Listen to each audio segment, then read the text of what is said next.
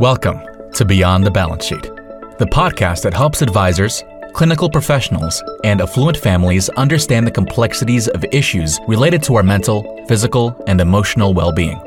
Our co-hosts, Arden O'Connor and Diana Clark, will interview a series of guests on a range of topics, providing informative content and practical tools for professionals and families to consider. Here are your hosts, Arden and Diana. Hi, and welcome to an episode of Beyond the Balance Sheet podcast. Today's guest is Dr. Sarah Lavelle, who is the owner of New York Health and Hypnosis and Integrative Therapy. She is also the founder of BeBetterEating.com. She is an expert, and I'm using that word, I don't know if she would, on the convergence between technology and therapy, and I am really excited to hear about how those two seem to go together and how AI has influenced her practice and what the upside and downside of AI in the therapy world can be seen as. So, welcome, Sarah. I appreciate you joining me today. Thank you so much for having me. I mean, it's such a big topic. I don't even know what direction to first go in. I mean, I definitely can talk about the pros and cons. And I can say that I am somebody who's actually on, I have the belief that AI is, when used appropriately, going to enhance therapy and not take away from it. So when you really think about the biggest hurdles to therapy, one of the biggest frustrations we have as therapists is that the people who need therapy the most are the most resistant to going. Mm-hmm. I mean, so many people say, hey, my husband needs to go, or my child needs to go, or sometimes a person from a certain culture, there's more social stigmas against it. And so the biggest barrier to treatment is actually a lot of times self-selection, and a lot of times feeling like, I'm not ready to do this. I can't just sit in a room with a person I don't know and start talking. And so the idea is that we're not eliminating therapists by any means, but this serves as like an intermediate. And that's what we're already seeing, is that therapy apps don't take away from therapy. It actually, once people get used to using an app for therapy, they're then more likely to book an actual appointment. It's almost like they get a chance to practice it a bit before going. And then they get more comfortable with it. That makes sense. Yeah. So give me an example of what an app might do. I've never looked at a therapy app, so I'm curious. What's out there, and what have you seen? Well, there's a lot of different therapy apps. One thing I would say is I actually think there are a lot of people, I think, misguiding people into calling themselves therapy apps. You know, when you think about it, a psychologist has to be licensed by the state. A therapist, MSW, LCSW, social workers, mental health counselors, anybody to practice therapy needs to be licensed in their state to be able to diagnose and to, provide therapy. So I think there are a lot of people who don't really understand that you can't just call something a therapy app. Now, something could be interactive self-help that could aid therapy sessions. So again, when done correctly, it could help somebody get into therapy.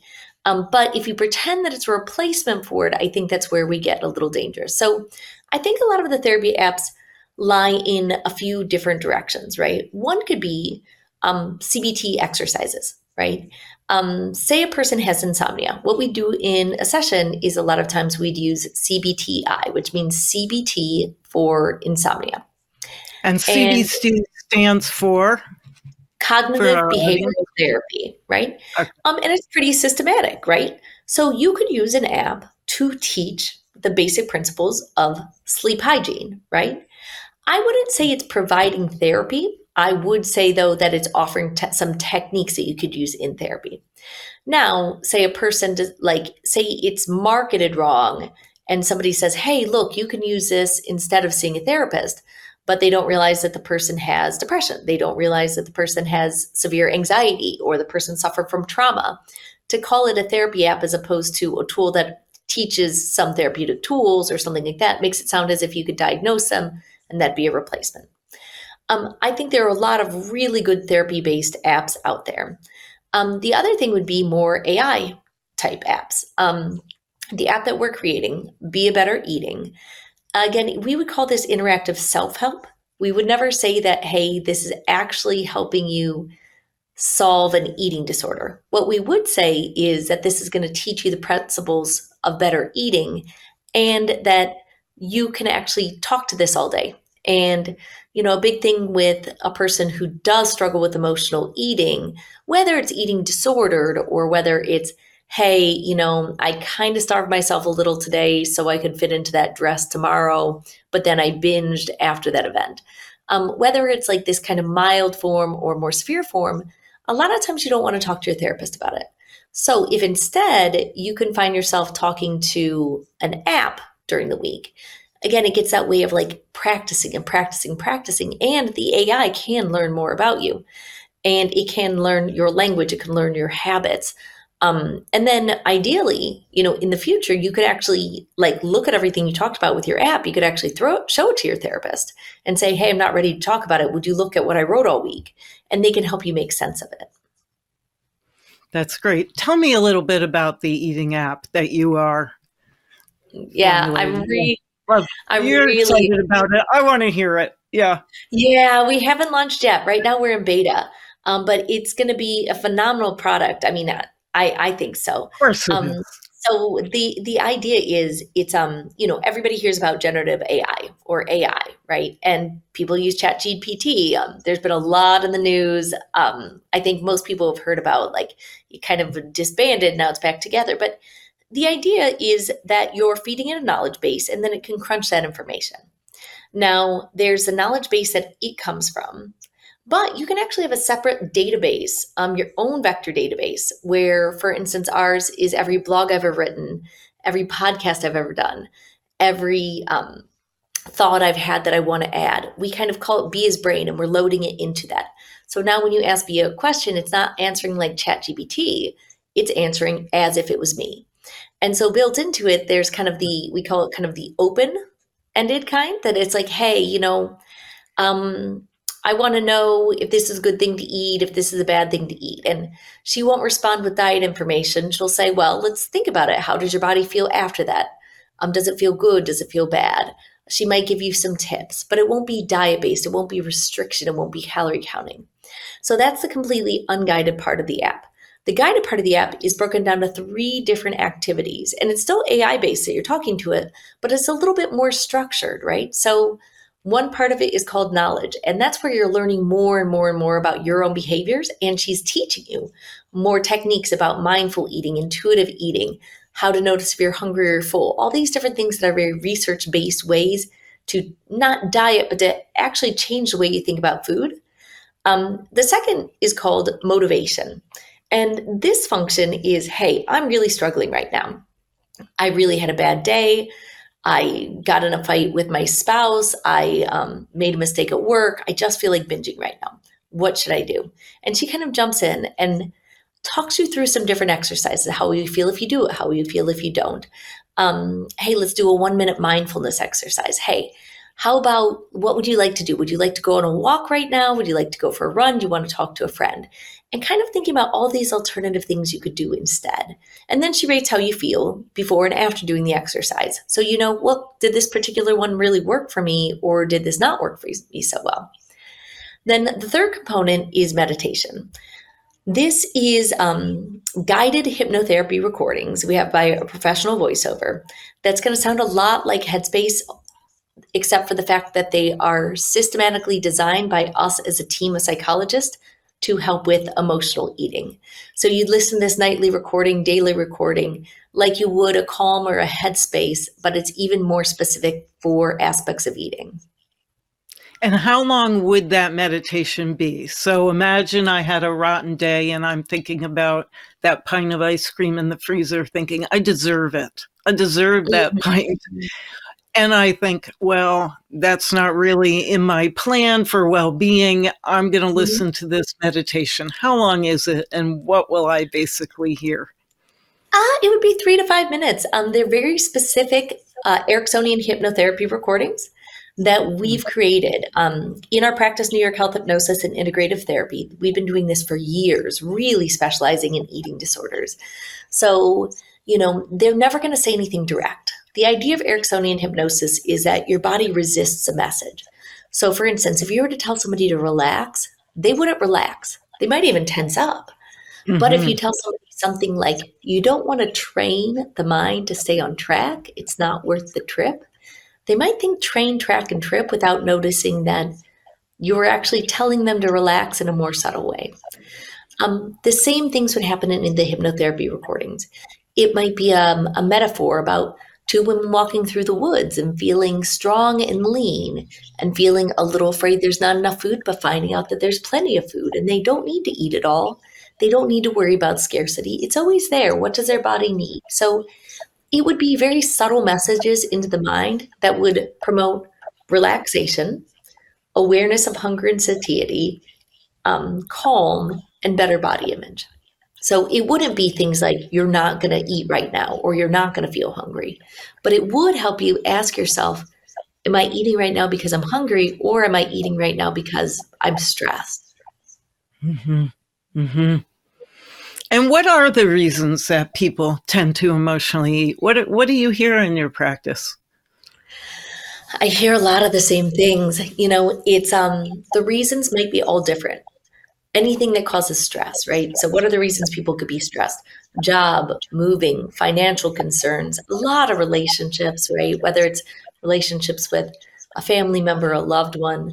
But it all rests on this belief that if I eat right now, it's going to make everything better. Mm-hmm. If I eat right now, it's this time that I don't have to think about anything else. And it's unconsciously, we feel like, hey, this is going to solve all of our problems. We know consciously it won't. But in that moment, we want to believe something will, and that something is readily available. And that's all we can focus on is getting it. And then people go through this, okay, now I got it, I should be happy. And they go straight into that shame cycle. So I don't want to heal people's relationship with the food because I want to help them lose weight. I see how much people are suffering. Every time they make a decision that they regret, they feel horrible about themselves. And so I think most people that come to me, they say they want to lose weight, but really they want to get out of this binge restriction cycle that's wreaking havoc on their mental well-being. We just talked about that food might not be the answer to somebody's bad day, but the more I read about, let's say, oxytocin, that seems to be a more appropriate answer when somebody's having a bad day. How would the app address that kind of need instead of the food need? Well, the app actually wouldn't help you. It would help you figure out what makes you feel good. So it might say, okay, well, the food isn't making you feeling better. Well, what kind of things made you happy in the last couple of days? Okay, let's focus on that. What about that did make you feel happy?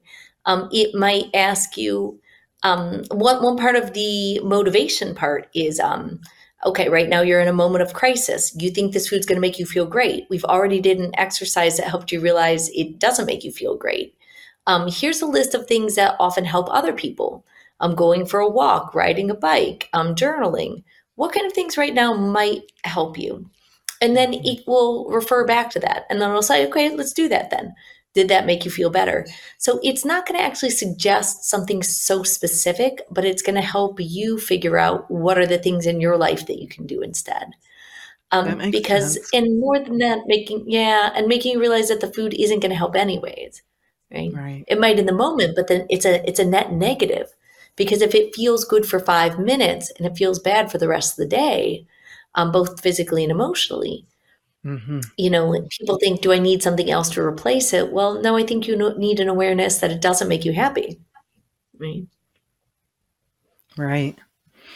So how did you get interested in this convergence between hypnotherapy, AI, or any of these more technical tools for supporting therapeutic work? How did you get interested in it? Well, I got interested because several years ago, I moved when I had my 6-year-old twins. And I thought, I'm going to have to fly back to New York once a month because everybody, this is before the pandemic. People really weren't doing things virtual.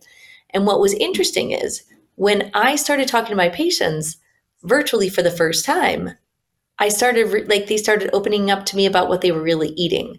And I thought, okay, this is kind of interesting. I've been working with you for a year. You've said, no, I don't binge. All of a sudden, I'm less real to you and you're opening up to me.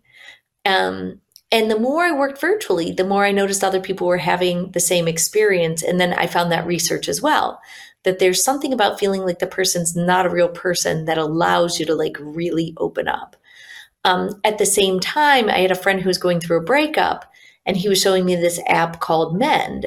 And again, like men don't always want to talk about their breakups to their friends or a therapist. It's kind of embarrassing. And this Mend is just a chatbot that you could talk to all day. And so he had said the same thing, that what I like about it is that it feels real. I could talk to it at any time. I'm not embarrassed to open up to this thing, and I don't have to worry that I'm bothering it, and I don't have to worry that it's judging me. And I kind of had this aha moment where I'm thinking, hey, my eating disorder patients, I'm already seeing that this is happening in therapy. Wouldn't it be great if there's this extension of me that they could talk to at any time and feel completely vulnerable with, as opposed to me in real life? And then could it make our therapy sessions actually more productive when we did meet in person? And is it? It is, right? I've only a few of my patients have had access to the app so far, but what I'm finding is people really feel like a little creeped out. They're like, wow, this really does sound like you. Right. Your voice is out of their phone, right? Yeah, exactly. It's like the kind of things that they would say, but also that they felt more comfortable talking to it. And then the idea is, okay, so one idea with like, for instance, relational therapy is the more you can talk to your therapist, the more you can talk to your friend about something and your husband, and the therapist serves as a model to how you interact in the real world. Now, if it could be a step before your therapist, you get used to interacting with the virtual therapist, which opens you up to your real therapist. And then that opens you up to other people in your world. But then it creates it stops that block between not being ready for therapy because it's a real person and, but I can take this small step and talk to something virtual. That makes sense. How similar is hypnotherapy to meditation for those who have never done either? Where is that? Very similar. There's a really good book just called Hypnosis and Meditation. And it's the first book anybody reads in the practice, because it really talks about the kind of like Venn overlay between the two of them. You're getting into the same state. It's more what you do once you're in that state. So the purpose of meditation is getting into that state just for the point of clearing your mind and relaxing, right? The point of hypnotherapy is getting into that same state, but because you're in a more receptive state, you're more readily able to concentrate on what you really want to change and be receptive to a voice that's allowing you to make those changes. So it's almost like meditation with a purpose. Mm-hmm. That makes sense to me. I went through hypnotherapy when I was giving up nicotine many, many years ago. Oh. And it was helpful. It was helpful. Not initially, and I wasn't one of those people who went and came out and went, I'm never having another cigarette. That didn't happen. But the ability to get in that particular headspace carried over for me for years in terms of getting ability to do meditation or other kinds of, what is that, alpha or beta state? What's the state called? Mm-hmm. One of those, yeah. Well, you call it the hypnagogic state in hypnosis, right? And it's kind of it's like the area between awake and asleep, right?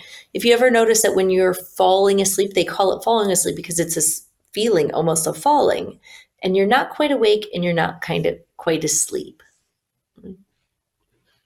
It's very relaxing. It's very relaxing. Very relaxing, yeah.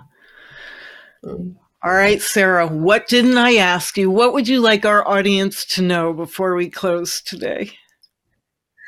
I think I love dispelling any misconception about hypnosis. I mean, there's a lot of people out there that practice hypnosis that probably aren't doing it in a way that's truly like therapeutic, and I want people to know that hypnosis is something very well researched when combined with other therapies.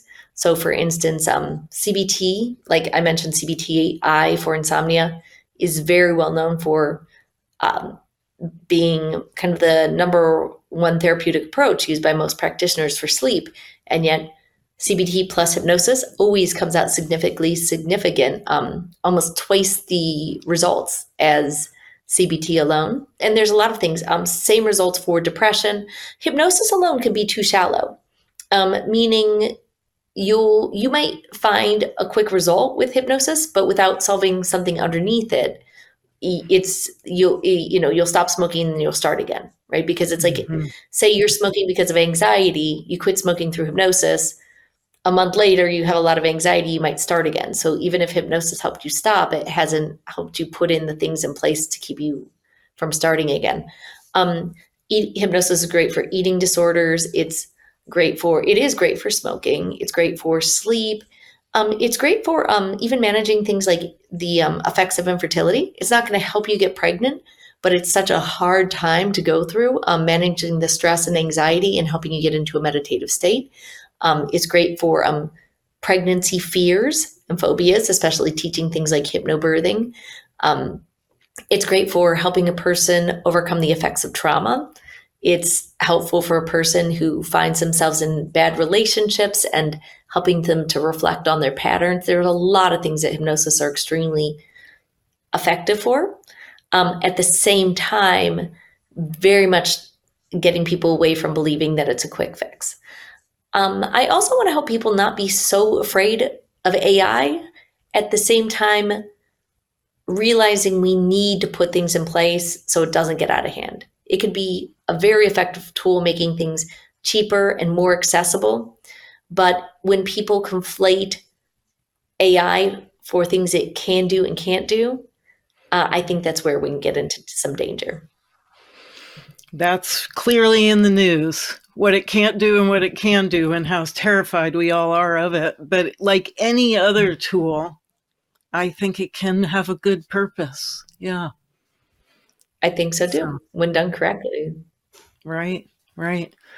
Well, thank you, Sarah. I appreciate you joining me today on Beyond the Balance Sheet. For the listeners who found this conversation interesting, like me, please like us on your platform of choice. But more than that, do a little digging on your app store and look at the apps for some of these and explore a little bit. I think you will find yourself pleasantly surprised. So thank you. Thank you so much for having me. I really enjoyed the conversation.